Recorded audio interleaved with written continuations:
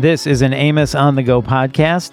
I'm Bill Klaproth, and with me is Amos President Dr. Paul J. Schwartz, who is here to discuss transitioning from private practice to academia. Dr. Schwartz, great to see you. Thanks for being here. Thanks, Bill. I'm very happy to be here and share the story we have about transitioning from private practice to academia. Yeah, we're interested to hear this. And again, thank you so much for being here. So let me ask you this right off the top. What inspired you to consider leaving private practice for an academic position? So historically, I've always somewhat been drawn to education and yet enjoyed actually my time as a resident. And maybe that's not a common experience for many of us going through, but as I had gone through my residencies, I always valued that time of being able to do anything I wanted to do under the aegis and protection of having an attending there. Yeah. So I always enjoyed that kind of educational environment. I did do an additional residency. I started out as an anesthesiology, critical care medicine, and then transitioned into the OMS program. And because of that, I gained some different types of skill sets. And because of that, I've always been asked to share that knowledge base, mostly with their oral maxillofacial surgery community. So I did a lot of CE, both locally and somewhat nationally, lecturing and that type of thing. And just a taste of that, I think, drawed me and connected me to the educational component. So I kind of always enjoyed that. But I had to make a living, I thought, and I wanted to be in private practice and provide for my family. So Sure. I went the more traditional route. But there was always in the background that calling to go back and do something more educationally based. Yeah, I was just going to ask you, was that always in the back of your mind, someday I'd like to get back to academia? I matured in my career. The later years, it became more of a calling. Initially, it was like all in for my private practice and developing that, growing that, and making it a successful practice. And then even within that, we started to develop teaching two things. One was a basic life support, which we provided the training for our local dental referrals. We'd bring them into our offices or we'd go to their offices and do CPR training. And I always got a kick out of that, teaching their staffs, and they kind of always enjoyed that. So that was a little bit of educational component. And then in the state of Maryland where I practice, we developed an ACLS program because everybody has to be ACLS certified every 2 years. So we set up a program where we did courses a couple times a year, and we tailored the ACLS program to oral maxillofacial surgeries with vignettes and scenarios appropriate to the office.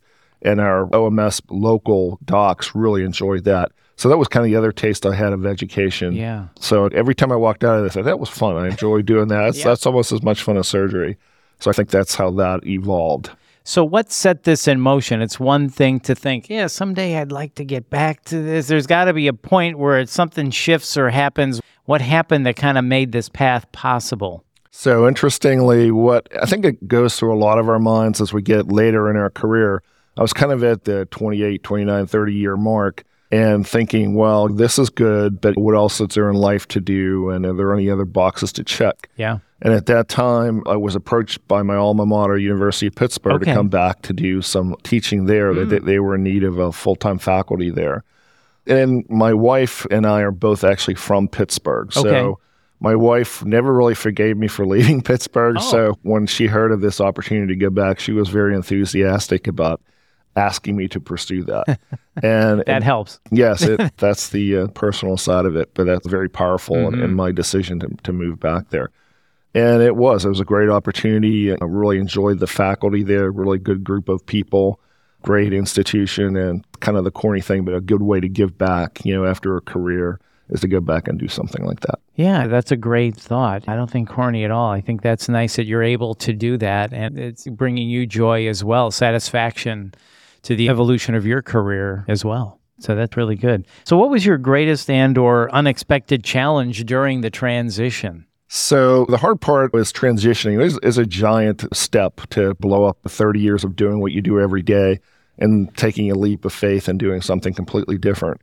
We had built a really successful life in Maryland and had a lot of friends, great practice, good colleagues there, excellent surgeons I was working with in my practice. So that was hard to kind of leave that. And we had 4 kids and they had all grew up there and did different things. But at that time, they'd all been a little bit older. They were either in college or grad school or working. So that was another good time. The challenge, I think, was just leaving a home that we were in for 32 years, I think, at that point, and then moving back to a city that we used to know, which looked very different from what it does now.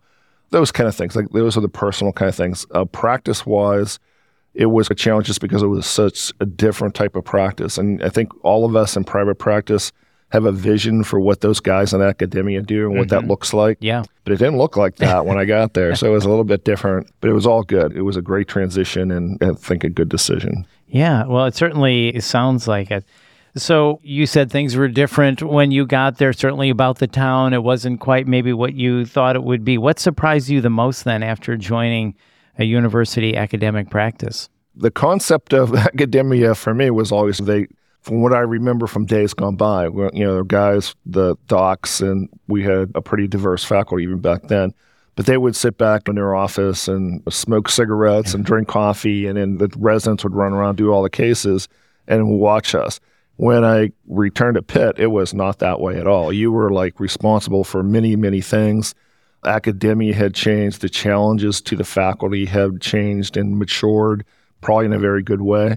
So we were responsible from day one for multiple clinics in different parts of the school. And I'm employed by the dental school, so I have the responsibility for training both dental students and residents. And comfortable working with residents. I'd done that at MedStar Washington Hospital Center, where I was a senior attending for many years and loved working with those residents.